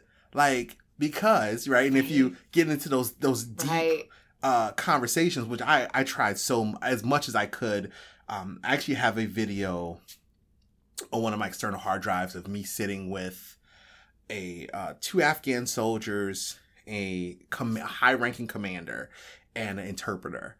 And I, like, anytime I got to talk, because most of the high-ranking commanders served under the regime that existed before 9/11, which was the Northern Alliance, which was headed by Ahmed Shah Massoud, I think is his name. And he was like, you know, he's a national hero. He's like George Washington in Afghan, you know. there literally is a statue of him in his town he's from, you know. And he's called the Lion of Punjab, I think is what they call him. But he, you know, he's this mythical figure. But he was a real person. And the Northern Alliance was like the group that fought the Taliban directly. And that's why you often would see the Taliban is on the south end of the country is their stronghold, where the Northern Alliance, which was this mix of like warlords and you know, these headed by Massoud, held them, and he was friendly to the West. You know, friendly to you know, to America and such. And he was killed the day before 9/11. Wow. So, and he's killed, and then Taliban kind of, you know, their control, you know, the Northern Alliance breaks apart. So most of the high-ranking officials were people who served with him, under him, who knew him. So and you know, I didn't know this going to the country. So you learn all this. I'm like, oh my God. So, you know, and I remember hearing some amazing stories about, you know, him, like, because there was one, I'm not sure what his rank was, but he was a high-ranking officer in the Afghan army. And he was like, I was friends with him. And, you know, he spoke excellent English. And I remember sitting at dinner. We were at this huge table, all the Afghan soldiers, American soldiers. And he was just like, yes, he was a man of, he was a man of principles. And I was like, oh, tell me about that. I'm a history teacher. Tell me about the principles. Cool. You know, it was a craze. But these cats are just like running out. And they're like, you know, and they're like, get back in there and get your stuff, blah, blah, blah. And they're like, why? And then as you get into those conversations, it's like, well, one of two things that happen. I'll be protected and I won't die. Or if I do die, right, doing my duty, then I go to heaven. Right. So somewhere in the middle, what do I need to, you know, and that was always their perspective. Right. Like, and I would see that often where I'm like, are they crazy? Like, these dudes aren't crazy. They know, like, shit's blowing up. Right. You know, like, faith. These are adult men. They know shit's blowing up out there, right? And, you know, and the interpreters be like, yeah, but, you know, all right. I'm like, so, fuck, if they don't want the vest, I ain't gonna make them wear the vest, but, yo. Yeah. And you see the America, you know, like button to the gills. Right. I won't leave this place without this vest. You know what I'm saying? And that to me was one of those things, like, I remember one day just sitting and being like, that's what faith actually looks like. Yeah. And I think oftentimes what people talk about being faith, but they're still like, I'm still scratching just in case I'm not right. Right. There's difference to this, you know? And I'll never forget that, seeing those instances, and like, they're like just a guy with an RPG t-shirt and a helmet. helmets like or no helmet on, like a beret. Oh my God. And I'm like, my man, go put your helmet on. Go get your least vest. get a helmet. At least. And, you know, they'd just be like, why? And then they'll look at you like, why? What's wrong? Let's go. We got to be quick, right? We're fast. You guys are taking all this time. Let's go. I'm like, yo, no. I'm sending a game. Sending a game out here. Yeah. But it was, You yeah. don't get 3 lives. Yep. Yeah. And they know that. That's, yeah. But they would. Wow. And I got a chance to just kind of talk, you know, and hear this, like, why would you leave here without a vest? Like, oh, you know, that's fine, I'm protected, or, you know, I have faith that I'm like, I ain't got that kind of faith, bro, you know what I'm saying? And none of us do, Right. But then there's a different, a cultural difference, obviously, but faith, you know, true faith, to me, looks different. It's very rare here. And I think, in some ways it is a little rare here, isn't it? Yeah. Yeah.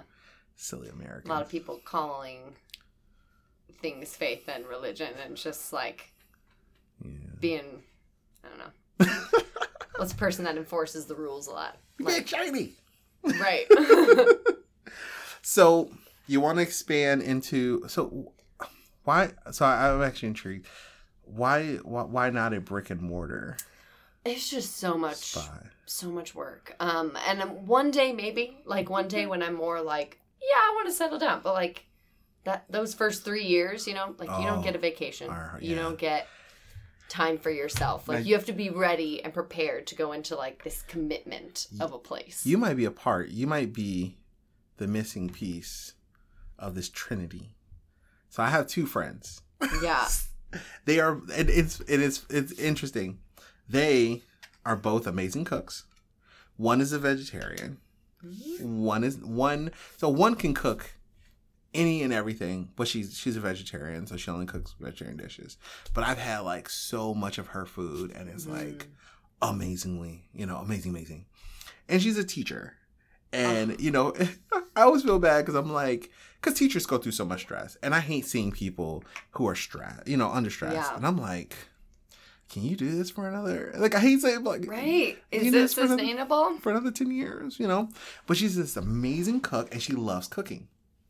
So I have another friend who I taught with on the South Side, and she is an amazing baker, and she's just amazing. She makes things. She's just one of the people who just kind of has this creative talent, and it really doesn't matter what they're creating. It's just like, oh, I'll create a painting, and it's an amazing. Like, she'll like, oh, I'm gonna build a table, and it's like an amazing table. Like, she just has this amazing creative genius. Yeah. And she loves being in the kitchen, and she loves cooking. So I always would talk to them about each other. I'm like, I have this friend. She's a great baker. You're a great cook. I'm like, and me, I'm a great mouthpiece. So and this is actually what I was still teaching. So I was trying to find. I'm like, I gotta go somewhere and do something in my life. I'm like, how about we start a cafe, and you bake, you cook, I'll do the PR, and we'll just like get it going, you know? And then Kim, and my friend Kim, at first she was like, no. And then as there would be days she's like, so tell me about this cafe idea. Right.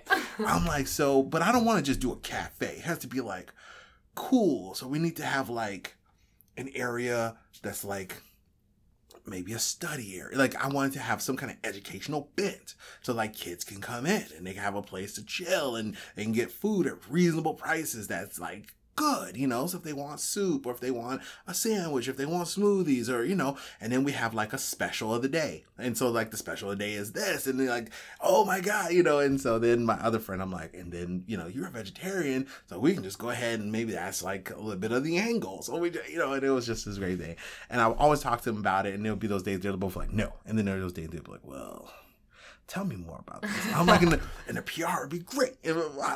So, and maybe like now, we can add in the Mad Unicorn Eats, and that makes this perfect triangle, and you're a great cook, and like, I feel like that's a little too many cooks in the kitchen, but I do love I love meeting all those people though. Yes. And there's so many people with like amazing side hobbies that I'm like, start a business, just do it. Or if you love it enough, do it. Like, yeah. And I've always thought they should both. And it's actually truly funny because they now teach at the same school. Really? Oh, that's so funny. Completely unconnected Wow. people who now teach the same school, and they're not friends. Because I always They tell should be. they're in a huge school. Oh, they totally should be. They should hang out all the time. But I'm like, so they actually have met now because they had never, like, Good. 2-3 years had never met, and that's God. how big the school is. But they finally, one of them texted me and was like, I think I met your friend Kim. I'm like, oh my god, you guys should be besties. And it's but they're just like, you know, both amazing people with really good talents, and like, you know, I always thought that would be great. So, Yeah. I like that. I like it though. I I'm keep always- encouraging them. I'm always dreaming for other people. Yeah. Here's what you should do. So what's next up other than that? Bottle some stuff, some more things, pickle some stuff, and make some sauces and marinades. So like branch that out. But I'll be hopefully on some holiday markets this upcoming season. Oh my gosh. And doing a lot of that, and then ramping up in the spring to do a farmer's market next summer. Yes. So I don't know what farmer's market yet. I think maybe Logan Square, but Oh yeah. we'll see. And hopefully making Pop-Tarts to sell at the farmer's market.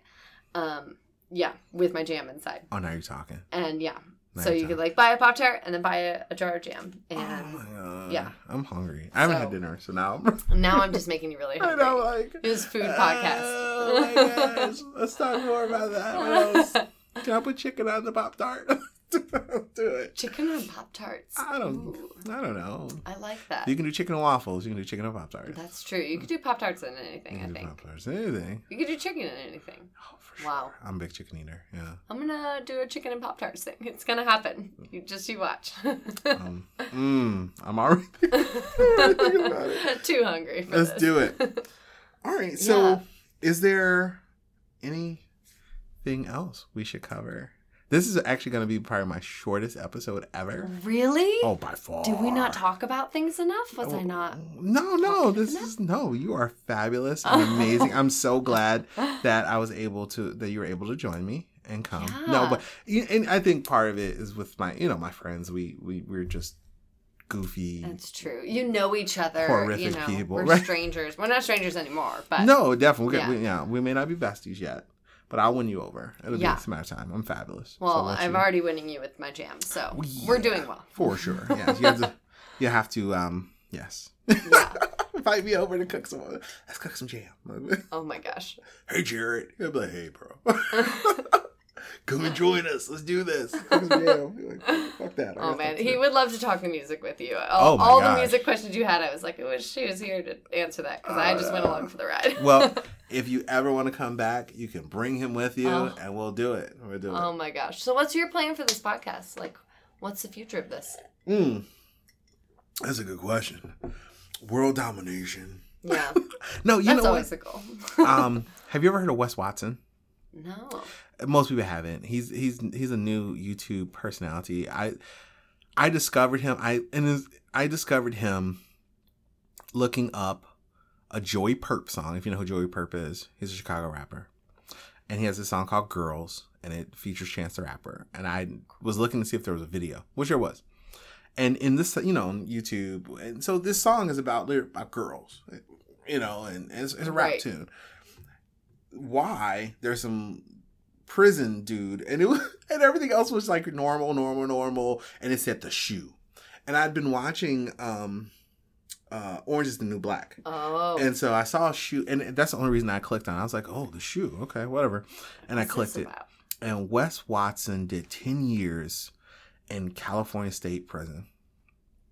And like hardcore. He's a hardcore cat for sure. I don't know if he went in hardcore.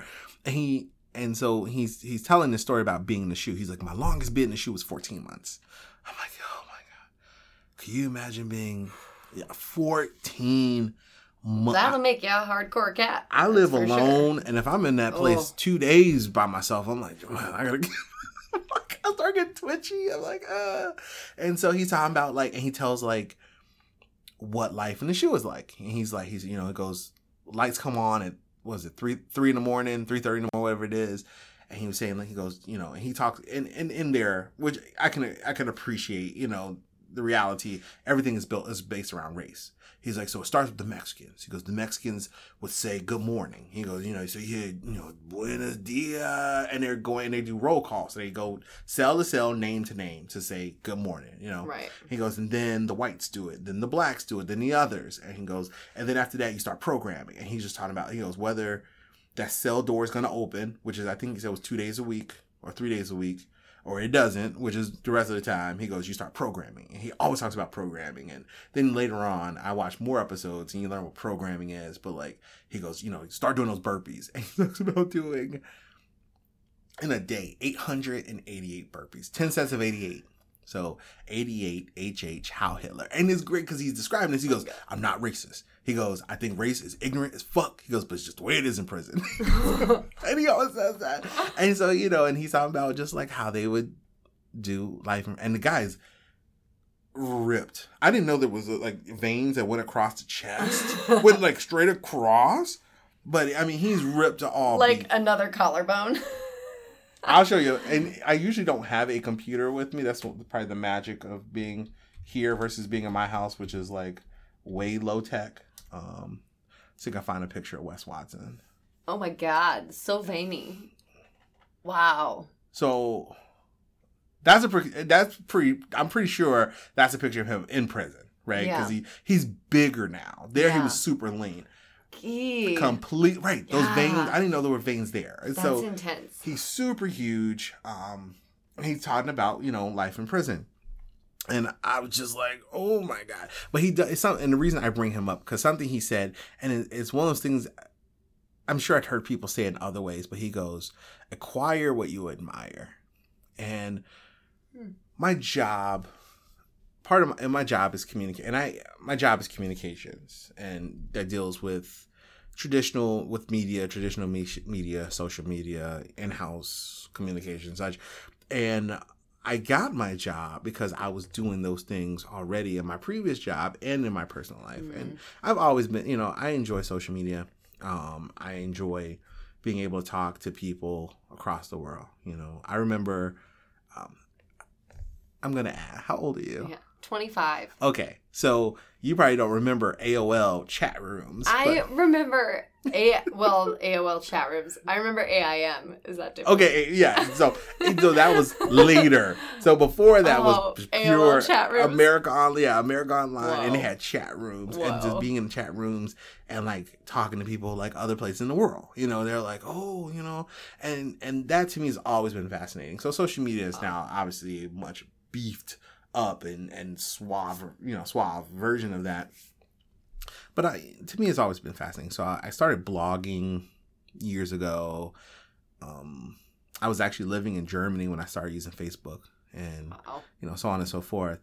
And now I have this job. But I've always enjoyed those things. I like creating, and I'm a huge podcast fan. Like I spend far too much time listening to podcasts. Like I'm always talking about other people's podcasts. And I think even on podcasts, that's something you hear a lot of, like someone else talking about someone else's podcast. But Right. I'm like, look, I listen to them all. I love them. And I want other people to listen to them. They're great.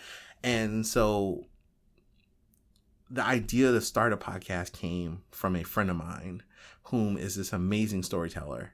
And I do Brazilian Jiu-Jitsu. Cool. And he's been doing Brazilian Jiu-Jitsu for a very long time. And the culture of the activity has changed over the years, globally as well as locally.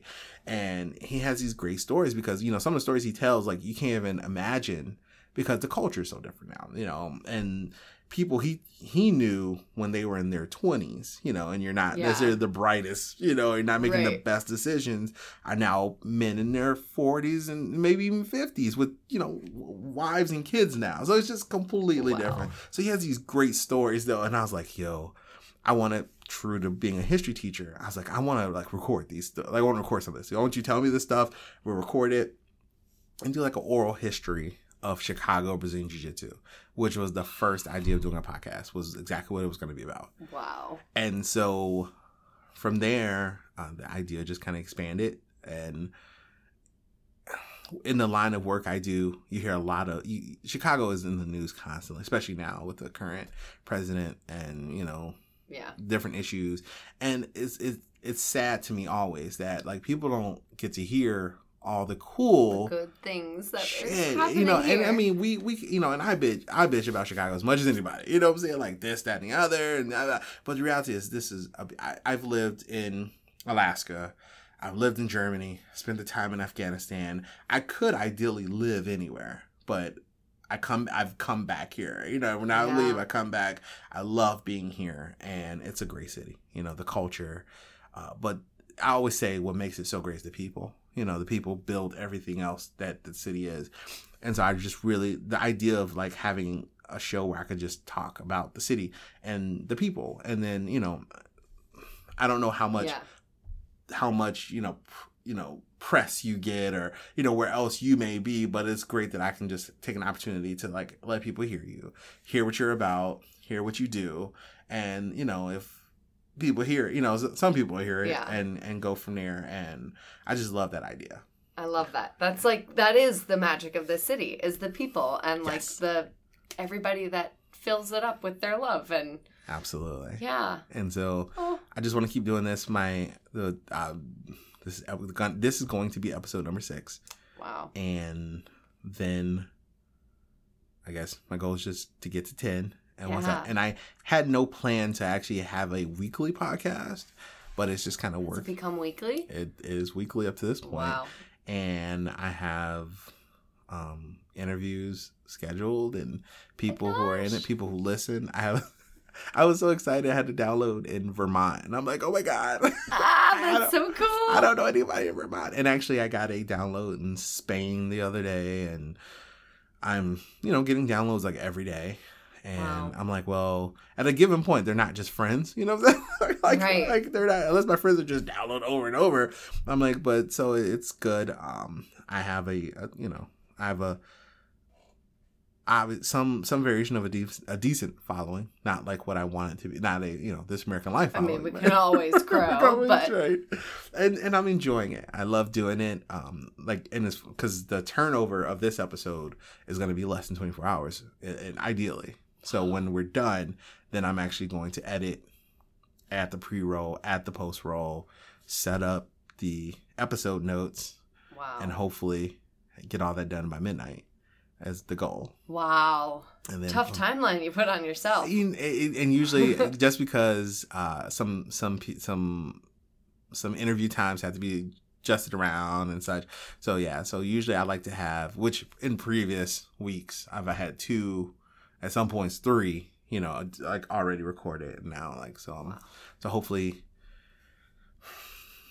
I'll have 2 interviews next week, and that'll put me then, you know, and then from there, hopefully the following week I can do 2. So my goal is trying to do 2 a week. And so over time, that'll just put me in a position where I just have, you know, 3 or 4 weeks out, and then I can be editing and improving. Wow. So, well, I'm enjoying it. And, I mean, I want to get more listeners. I would love to get a sponsor at some point. Meet more podcasters. So Chicago Podcast Festival is actually next week. Really? Oh my God, you're going. So I'm gonna go and I need you just reminded me. I have a friend. My artistic director. We are a team. Oh my gosh, your team. A team. So if you've ever seen the logo, she created the logo. Cool. Yep, I saw it. And so she's gonna help me make business cards, so I can have cards to you know, people I meet and be like, well, here's the podcast, check it out. And, you know, I'd love to collaborate or, you know, do whatever. And oddly enough, the Chicago based company Cards Against Humanity run a podcast co-op. What? The most random thing That's ever. so random. And so I applied, and it's, you know, another step to just get in front of more ears and eyes, and I haven't heard any response from them, which doesn't surprise me. But I'm the new kid on the block, and you know, we're just doing it as we go, making as much magic as we can and figuring it out. And as you can see by this very low budget setup here, I hope it's amazing. This is how it starts. But I gave you coffee, and so you gave me the best coffee. It was great. Coffee, which actually was given to me by a colleague. I was like, "Do you have any Keurig cups?" I felt so bad. I was like, "Well, maybe some coffee. No, it's my pleasure. So just trying to. I would like to say I have these great goals in mind, but on the flip side, this helps me professionally because it's just another skill that I'm developing. So to me, it's a win-win on both ends, and I'm get to meet cool people like you. It was interesting. I actually met. Same day, I met 2 other young ladies. Wow. I'm single. What can I say? And no, but just in passing, Not a type at all. No. No, and one of them, I was like, she was just so friendly and so nice, and I'm like, you're not from Chicago, right? She's like, yeah. I'm like, oh man, sometimes you're right. Too nice to be from a big city. Like you have a small city vibe about you.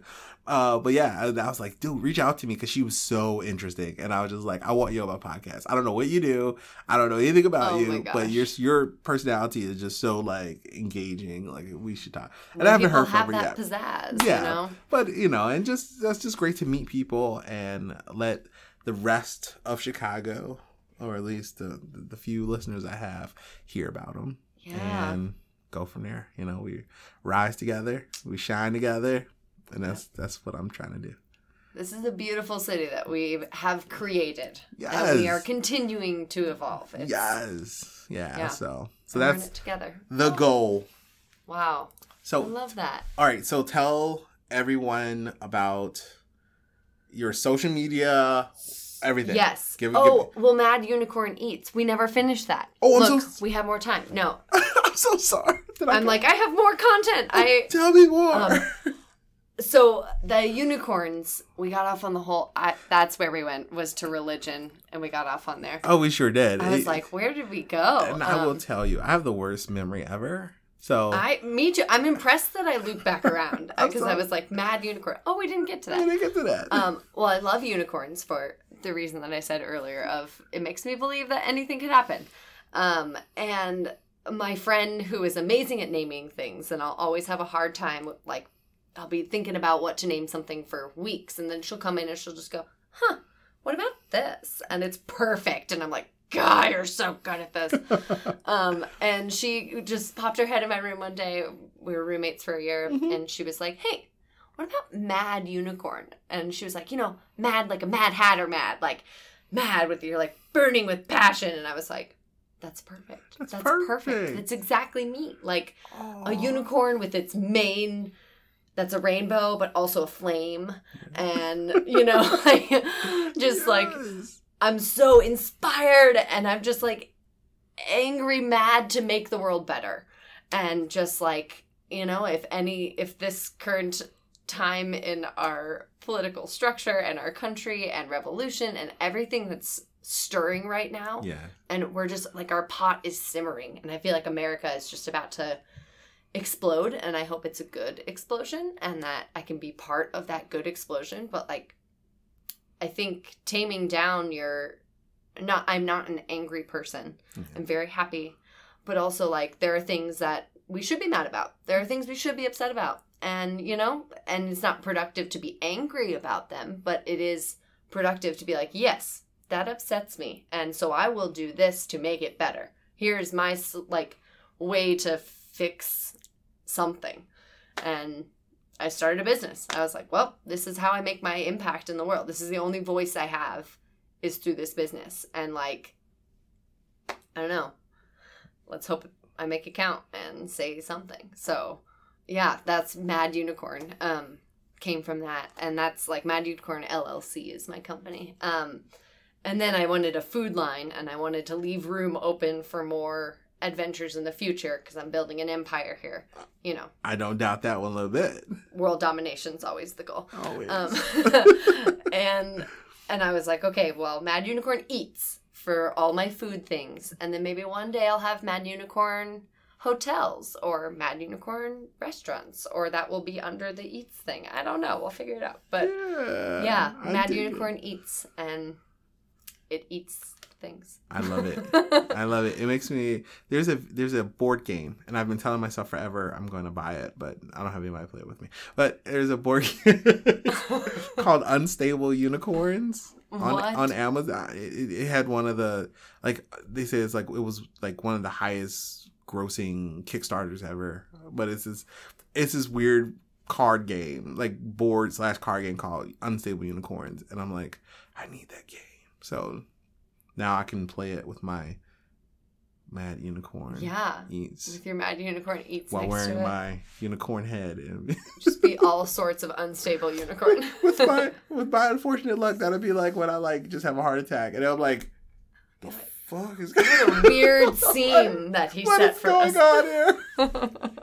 Oh, just unicorn out with like jam all over my face. Oh my god. This dude was into some weird stuff. That's exactly what they report in the news. Like, no, Mom, it was just, unicorn day. I don't know. Oh man. So so now. So madunicorneats.com. Yes. Come visit the website and buy some jam. I'm going through rebranding very soon because again I'm only like a month old. And so I'll be rolling out a full thing in like a week. That's like the get it as a gift and get it as a trio and all these things in like a week. So look out for that. And then at Mad Unicorn Eats on Instagram. And that's my main social media for now. It's just Instagram because Instagram rules and food is the best on Instagram. God. So Yes. obviously Instagram is my All right. But yeah. Super exciting. And I'm super happy for you. I'm Thank so you. glad we met. I'm so glad we met. You are officially a friend of Off the Beaten Podcast.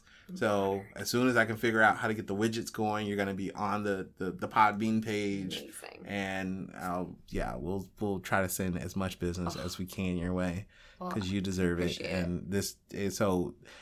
My friends, right? Because a lot of my friends listen to this. Don't come to my house trying to eat my damn jam. Go get your own, okay? Because I know how y'all, right? Yo, let me get some of that jam. No, you can't have it on my. Go buy your own jam. It's worth it. It's reasonably priced. It's local, and handmade with love in Chicago by a fabulous young woman. And so I'm in. Get in.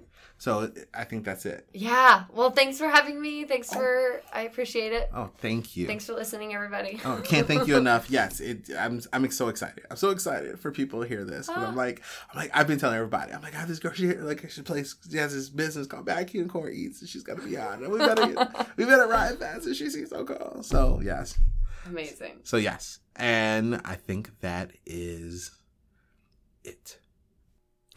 All right. And that was my interview with Miss Sarah Toll of Mad Unicorn Eats. So once again, please go to the website. You can see that down in episode notes, madunicorneats.com, and get something. Just get, something, try it. If it's not your thing, you're not eating sweets, you're on a diet, and don't eat sugar. Oh my God, it's not keto. Whatever the case may be, give it to someone else, right? Think of it. I'm going to spend $10. I'm going to put a smile on someone's face because they're going to see this little jar with a unicorn on it. And it says strawberry or it says, this kind of chili. And just, it's a great way to support local business. I'm actually going to post a picture of me and Sarah after the interview. And even in the picture, you're going to see that I have on my block, my hood, my city sweatshirt. Which I wear I give them so much free publicity because I wear it everywhere, but I paid $50 for that sweatshirt. And that's a Chicago nonprofit doing great things. And I was very happy to part with that $50. So, I say this, right? We always want these businesses and nonprofits and organizations to do well. That means that we have to support them. So please, send Sarah a shout out on social media. Let her know that you heard her on here, and that you think hopefully positive things. Keep the negativity to yourself, but drop her a line. Let her know, hey, what you're doing is really cool, super yada yada, and then buy something. So beyond that, I hope you enjoyed this episode. I was super excited about it, and like I said, this is the first person, like stranger, I've ever I've had on here, and so it was like, oh my God, she doesn't sit there and look at me like this dude is gonna fuck on my face. Why did I even come here for this? But she was super pleasant. I can't say enough how just great. It kind of cool person to be around. Just sitting with her for an hour, I was like, now this is a cool ass person. Awesome. I actually want to meet her significant other because, I'm imagining he's a very cool person too. So, I love meeting good people, doing good things. That's, to me, is amazing. So beyond that, please rate, review. Now, a lot of people have been rating the show either on Apple Podcasts or on Stitcher. You can't rate it on Spotify, and please listen on Spotify if that's your chosen platform. But if you can go and rate on Apple Podcasts and Stitcher, it would help me so much because those ratings really do matter. And it kind of elevates the show in the platform, and it pops up in more places with the higher ratings. But also, please review. The review on Apple Podcasts and Stitcher. Just take it. Now on Stitcher, you can't review in the phone app. You actually have to go. So you have to go in your browser. You can go in your browser on your phone, but you have to go in the browser, and then you have to review there on the kind of the website. And when you do, just be honest. If you don't like the show, you could be like, yo, I don't really like the show. Fuck that dude. Hopefully, if you're listening, if you hear this episode, you like the show. What do you like about it? Did you hear something? Did you learn something? Please, the more reviews I get, the better it is for the show. The more people who will be exposed to it. And right now, I have way more listeners than I ever imagined I would ever have. And I have had more downloads than I imagined I ever would have. And I'm so excited. But I want more. I want more people. I want to spread, the goodness and the love and the conversations out to more people in the world. So please help me do that by rating, reviewing. If you know you haven't done those two things, do them. Now, if you've done it on Apple Podcasts and you're like, oh man, I'm going to start using Stitcher, rate and review on Stitcher too. That's cool, man. It's a numbers game. Also, down in the episode notes, you'll see that you can actually join the Off the Beaten Path podcast mailing list. You'll be the first to know when episodes drop. Anything special happens. You'll get birthday greetings from me as soon as I figure out how to set those up. And all these, it's a process, but that's the place to be. So no matter what happens, Facebook dies tomorrow, anything goes, Apple Podcasts and Stitcher both fold. You'll still be able to know what's going on with the podcast and hear from me straight to your email. I know email may not be your favorite mode of communication, but it's the most reliable in reality in this world. So please join the mailing list. You'll see that link down in episode notes. And that's all I really have. Check me out on Facebook. Check me out on Instagram. Check me out on Twitter. Share this with one friend, especially if you have friends that live in anywhere that's not Chicago, because we need to spread the good news, because they read about Chicago all the time, even in Germany, even in Europe. And so they need to hear the good stuff about Chicago. So we have the people come and want to come and see this great city, see these people, meet these people, order from Mad Unicorn Eats. Like if she calls me or she texts me, it's like, yo, somebody in Germany just ordered jam and they were like, I heard you on Off the Beaten podcast. I'm like, that's right. That's what we're doing. Making the world smaller, bringing people together. That's the dream, and that's what I want. So please check me on all that stuff. Check out Sarah on Instagram. Check out Mad Unicorn Eats on Instagram. And I believe that's it. So right after this, you're going to hear a clip that we kind of caught on accident, recorded wise, and you're actually going to hear a song. It's me singing from when I was very young, and all the vocals are me. The guitarist was a guy named Chris. Drummer was this amazing drummer named Aaron. Bass player, I think at the time, was a guy named Dave, because Dave played bass for a while. He played guitar for a while. It was a cool group of guys I was in a band with called Life Without Sleep for a while. And, it was good times, good memories. And even if my singing was shit. So is what it is.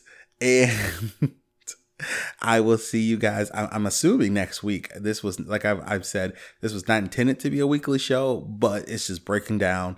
I'm having so much fun. It's like from when I drop the episodes on Wednesday, usually when I hit about Saturday, I'm like already itching, like, man, I just want to, so you'll actually be seeing more from me, I'm sure, on social media, because when I get that itch, I'm just going to start scratching it and, you know, get conversations going and getting news out and, you know, talking, and hopefully you guys are listening. If you're fortunate enough, you actually saw me bake my first pies ever on my personal Facebook, which is different from the podcast Facebook, the Reflections of a Chicago Life Facebook. But my personal one obviously is personal ones, my friends and people I know, you know, on some personal level. But I did a Facebook Live where I baked 4 apple pies and was cooking tacos at the exact same time. It was mad. It was craziness. But looked at it today, 178 viewers, which is not like thousands, not tons, but it's if you saw it, you know that it was ridiculous.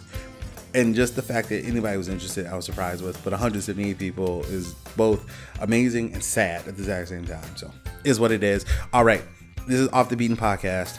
I'm Dion. Also, I don't know if I've said it before. Special thank you to my artistic director, Heather Calvert, for the amazing art. She's actually working on business cards for me right now, which I actually need to get in short order because I actually need them for next week. So, Heather, I am going to get my shit in order and get yeah. So, thank you guys. Be good. Do good. And I'll see you next week.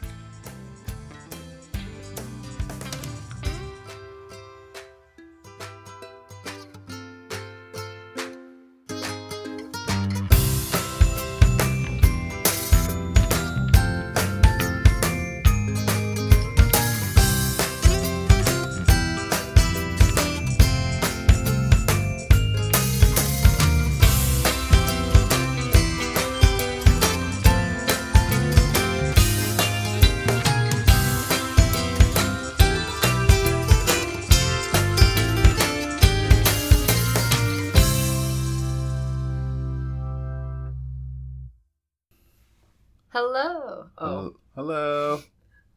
Go ahead. Hello. Hello. Hello. Okay, that actually feels. Yeah. That feels soft though. Oh my god. Hello. Oh, okay. Hello. Hello. Yeah. Hello. Oh yeah. Okay. Oh my. Okay. Yeah, that's Is that fine. good? Yeah, that's fine. Less more. As long as we don't scream at it. Let me see. Go ahead. Now I'm like worried about what it's going to be. I'm going to get more coffee and I'll be like, wah! Okay. Yeah, because I can adjust it. It'll be okay. So that's fine if it gets crazy. Oh, what just happened? Okay. We don't want to do that. Let's not do that then. Okay. I can adjust it here. Okay. All right. Okay. That feels good. Go ahead. What was your favorite tune to sing? When? Back when your singing days. Oh my God. When you dealt with my... We actually had this song called Loose Change. And so Loose Change was a documentary about the conspiracies around 9/11, right? And so these two guys made this documentary and I loved it. It was great. And so we wrote this. So the band was, I always wanted to be in a band like Rage Against the Machine. Right? But it was heavy, hard, kind of hardcore-ish kind of stuff. So we had this song called 9/11, and at the end it was like had this like breakdown, which I loved. It was dum dum dum ow dum dum dum, and I was like, say what? I can't remember, but it was like 9/11's. Oh, 9/11 was an inside job. It was like the punch of this breakdown. So it was like boom, boom, boom, boom. Wow, say what? 9/11 was an inside job. And it was just like, yeah, it was like, and people would love it. Like they would all be like, "Fuck yeah!" I'm like, oh God, this is how this is gonna work. Oh, you're amping me up just.